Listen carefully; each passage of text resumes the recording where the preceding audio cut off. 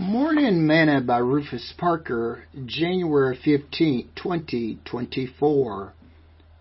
Who is the person in the mirror? But be ye doers of the word, and not hearers only, deceiving your own selves. For if any be a hearer of the word, and not a doer, he is likened to a man beholding his natural face in a glass. For he behold himself, and goeth his way, and straightway forgetteth what manner of man he was. James chapter 1, verses 2 through 24. Today's morsel. What do you see when you look into the mirror each day? Do you see a person who is loved by God? Or do you see a person filled with anxiety, fear, and worry? Some folks, when they look into the mirror and see themselves, don't like what they see. And so they immediately seek for ways to change themselves.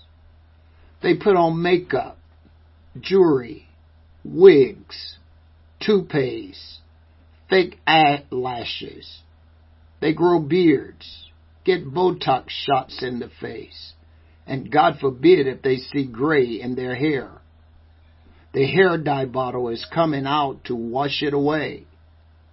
But that gray represents wisdom if it is found in the ways of the Lord. As Christians, when we look into the mirror, we should see the beauty of the Lord, what He has made, and what He is doing in our lives. Remember, beauty is only skin deep. So as Christians, you should be more concerned with your character than your outward looks. It has been stated that folks who spend their time and effort trying to make the flesh look good and not the spirit have already lost out with God. The Lord asks, can the Ethiopian change his skin, or the leopard his spots? Then may you also do good that are accustomed to do evil. Jeremiah chapter 13, verse 23.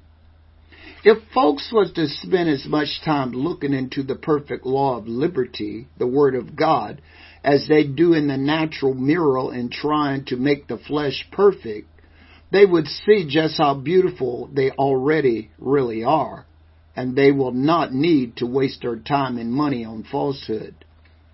Sing this song with me today.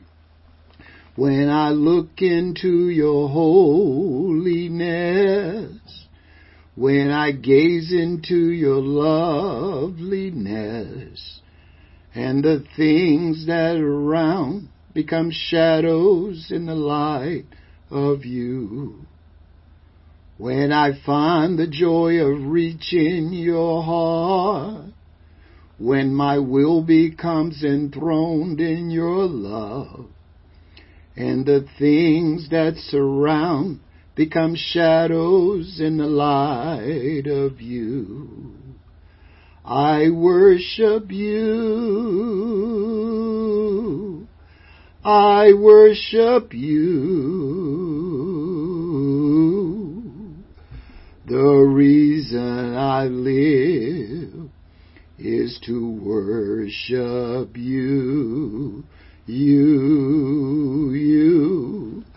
I worship you. I worship you. The reason I live is to worship you. Thought for today. Live your life for God, not this world.